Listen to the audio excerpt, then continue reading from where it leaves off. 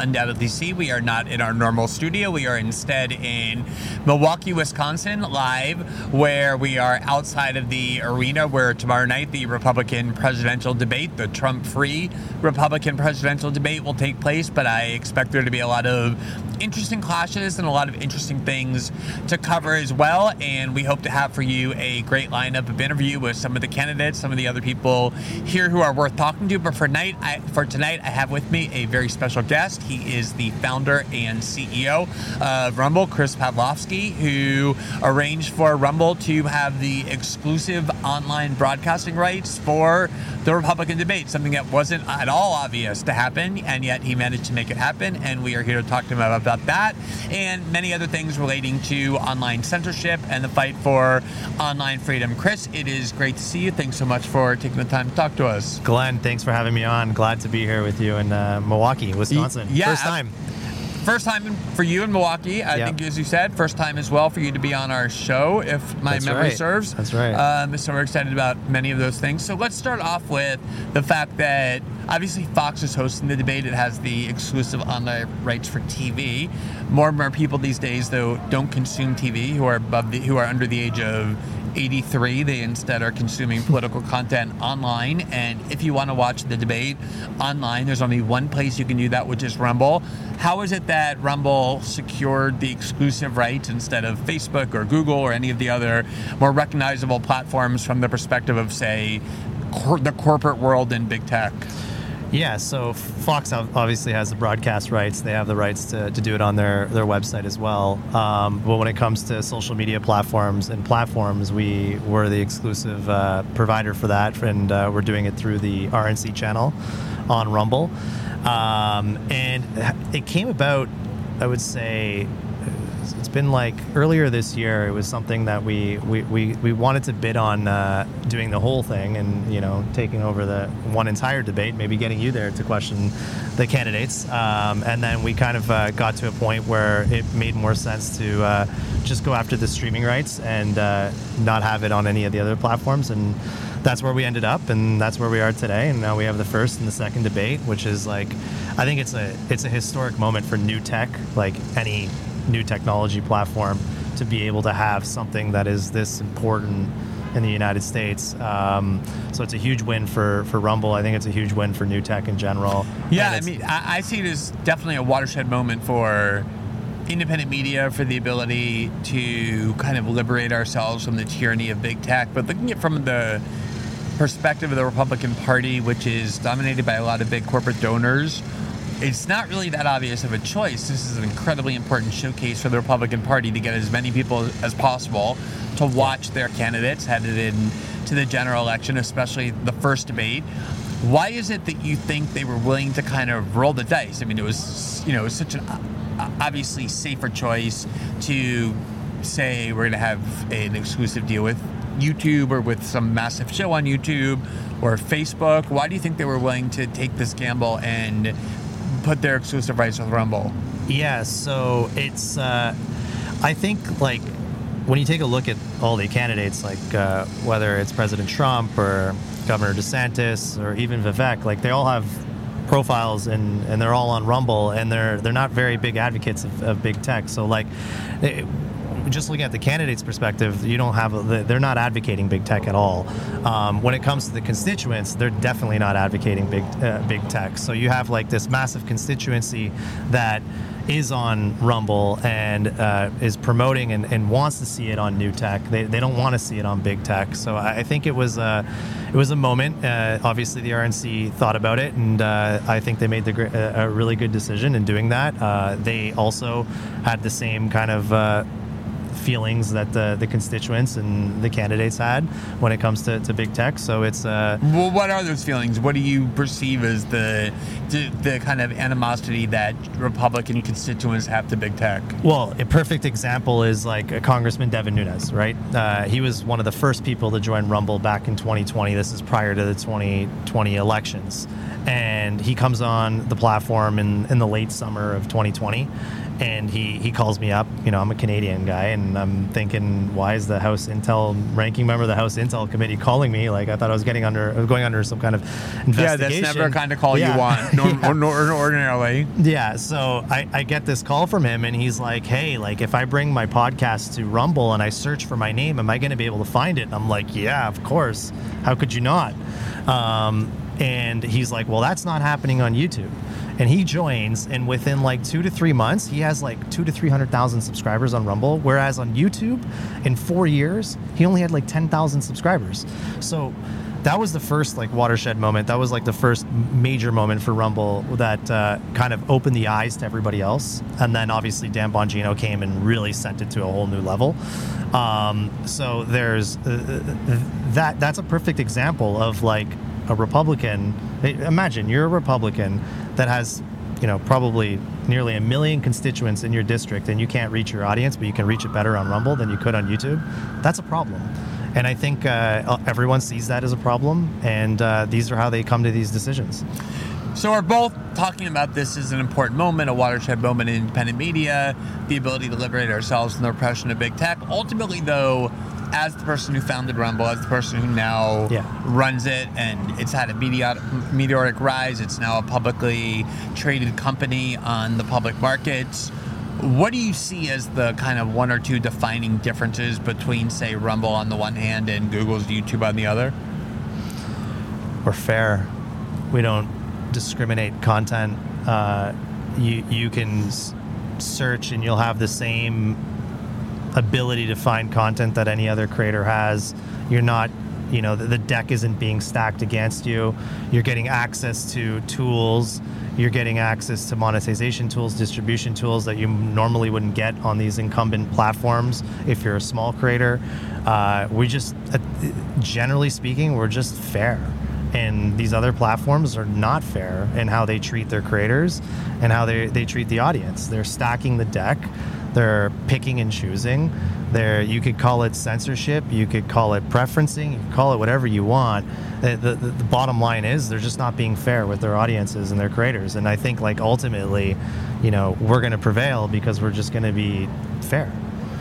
So I've been around the internet for a long time in the sense that my journalistic career was founded on the internet. My audience was cultivated on the internet. I never went and worked for a large media corporation in order to build my journalism career. I only did that much later on once my career was established. And even then I always had kind of 1 foot in and 1 foot out in terms of independent media. So it never surprises me to see myths being deliberately disseminated, especially about new entities that are kind of threats to establishment power. And obviously there's no shortage of kind of lies and deceit mythologies about Rumble. And I know that firsthand because before I decided to not even bring my show to Rumble, the one that I have now nightly, but even these periodic videos that I was doing for a year or so before, spent a lot of time looking into Rumble's history to understand what it was I was about to join. And the history of Rumble, the actual history of Rumble, could not be any more different than the perception that people have of it.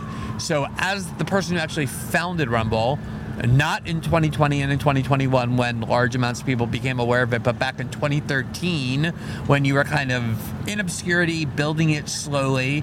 Talk a little bit about what it was that impelled you to do that and what the idea behind Rumble was and essentially what was the idea that gave birth to this company that has now become so big. Yeah, you know, looking in hindsight, it kind of all makes sense a lot more, what we started to do and what we were actually looking at back in 2013 when we started. But the whole premise of Rumble was that, you know, Google purchased YouTube in 2006. And post 2006, YouTube became like the de facto platform for video and sucked up basically all the oxygen in the room and everyone went there. By 2010, 2009, they started introducing programs with multi-channel networks. There was these companies called Fullscreen and Maker that basically aggregated content and managed content on the platform. And by 2013, I started to really sense that an opportunity was emerging. And that opportunity was that these incumbent platforms, in particular YouTube, were starting to like prioritize corporations, big brands, multi-channel networks, and they were deprioritizing our friends and family. So Rumble emerged on the premise of like simply helping, our aunts, uncles, and friends monetize and distribute their video. Post 2013, YouTube starts putting in restrictions for watch hours in order to monetize, minimum amount of subscribers, all these different barriers in order to monetize your video, which then would probably affect your distribution. And basically they left the small creator, they left them. They built their platform on them, and they decided to leave them for whatever reason they chose. And by small creators, what do you mean by that? Like your friends, family, you'd upload a family video, like Charlie Bit My Finger back in like 2007, 2008. Like that got 1 billion views. The platform was built in a large degree off user-generated content, and then obviously they had this huge copyright issues that they've also were building their platform on. But that's a whole different story. But the small creator was just totally left behind. They were forgotten about, and we saw that as an opportunity to go help the small creator, give them exactly what the big creators are going to get on the monetization and distribution side, and we felt that was the opportunity. We didn't think that it would go so broad that they would start censoring political candidates and taking it to very large influencers. Because back then in 2013, maybe there was a case here and there you could point to, but in general there was no widespread perception, no widespread grievance that that YouTube was engaged in political censorship. That wasn't part of the thing you thought you were addressing, was it? Yeah, they were engaged in small creator censorship. Exactly. In a sense. Right. I didn't look at it was more commercial than ideological. Yes, it was very commercial. It was for the purpose of monetizing, and I believe it was probably for the purpose of generating more revenue, and they felt like because we don't know what every single indie creator is uploading, we got to be careful what brands and advertisers to put with the videos. So we'll let the corporations do that, let them create networks to do that, and then we'll monetize with them better and surface their content more rather than the small guy. And that was essentially the opportunity that we saw. And then it emerged to become something that's so much larger than just the small creator. So you pretty much can't read an article now in the corporate media about Rumble that A, isn't derogatory, but B, and that makes sense as you become a competitor of corporate media establishment platforms, ones they perceive they can't control, and whoever they can't control they will villainize and demonize in some way. But also, you can't read an article that doesn't describe Rumble as some sort of right-wing site, as a MAGA site. And I think you can trace it to a couple of events. One is the fact that people like Devin Nunes were the first to really start migrating as a response or a reaction to YouTube's political censorship, that here you have a sitting congressman routinely being suppressed in all sorts of ways. He wanted to have a place where he could speak freely. But also I remember when you started recruiting people like myself to do deals where there'd be periodic videos contributed. I went along with people like Tulsi Gabbard and a couple of others. There was a Washington Post article deliberately designed to create the perception that Rumble was a right-wing site, even though the people leaving were myself, who was a long-time left-wing, someone associated with left-wing causes, Tulsi Gabbard, who was a Democratic congresswoman who resigned from the DNC to endorse Bernie Sanders. It doesn't matter. So when you began Rumble, was there some ideological component to its mission, and is there an ideological component to its mission now in the sense of left versus right, or Democrat versus Republican? Our politics when we started were cats and dogs. You can go look back on Wayback Machine. That's all there was on Rumble. That's as far as our politics went. In terms of really what we believed in was just treating everybody fairly, and then that permeated into the 2020s and 2021, and we just never moved the goalposts. You're very right. We're constantly under attack by the media. We're constantly under attack by, everyone that doesn't like to hear independent voices, wants to silence voices. We're essentially the only platform that has really kind of fought back in the COVID era. Really allowed people to speak out against what they believe happened in the election.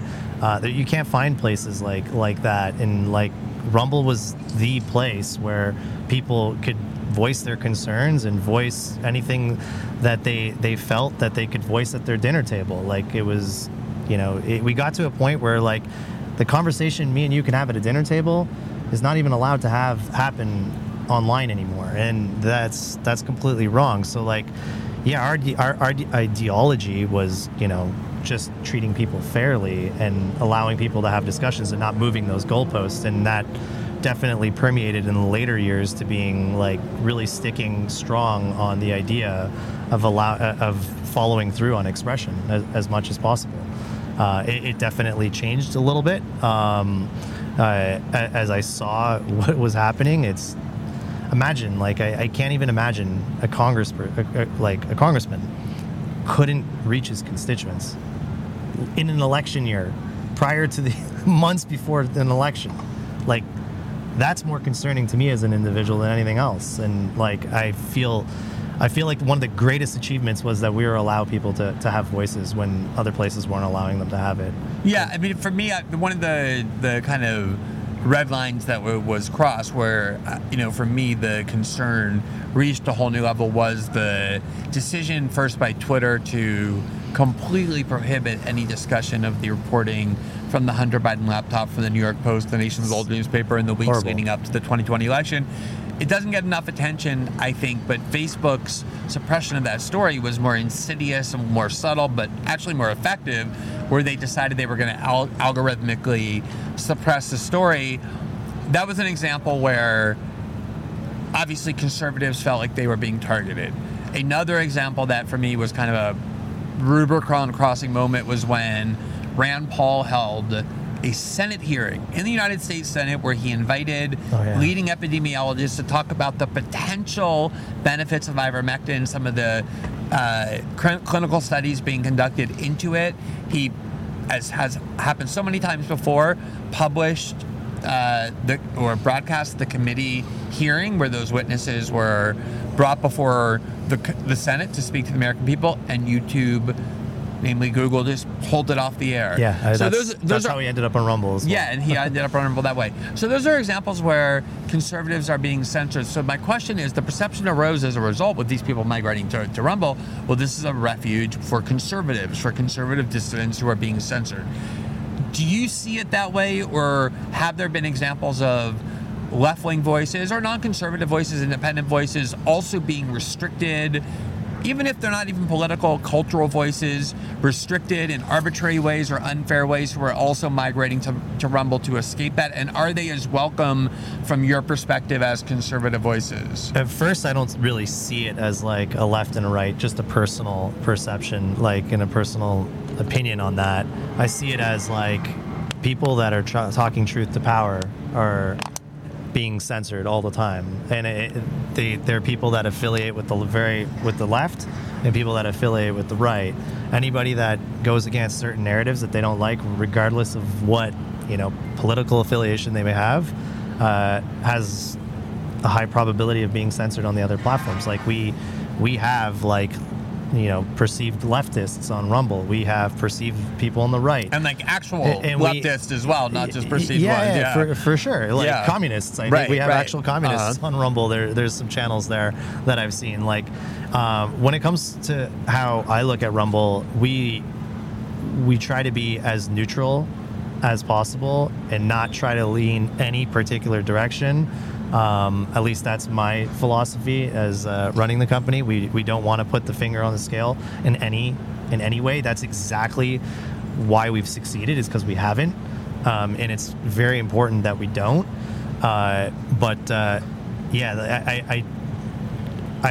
We're open to everyone. I welcome everybody on the platform, left, right, up, down, forward, back. Like, everyone's welcome on Rumble. One of the dynamics I've noticed for a long time, being a free speech advocate, and I am happy to be called an activist for that cause as well, not just a journalist but a lawyer, is that lots of people love to wave the banner of free speech. Who wants to be called the censor? Who wants to admit they're a censor? People love to claim that they're fighting the battle for free speech, and yet the test really comes when the rubber meets the road, when there actually starts to become a price to be paid for whether or not you're actually willing to offer free speech. And there was a recent controversy where a lot of people were critical of Twitter right before the Turkish election for having complied with court orders to remove specific candidates, specific dissidents to the Erdogan government. And the justification of Twitter was, if we didn't obey these censorship commands, if we didn't take down the people we were told to take down, there was a chance we would be unavailable in Turkey. You had a similar case prior to that, where the government of France, not a small country, to put it mildly, ordered you to remove RT, which is the Russian state-owned media outlet, and a couple of other Russian state-owned media outlets as well, because the EU had passed a law, a shocking law, I think, at the beginning of the war in Ukraine that made it illegal for platforms to provide a way for Russian state media to be heard, even if their adult citizens wanted to seek out those platforms.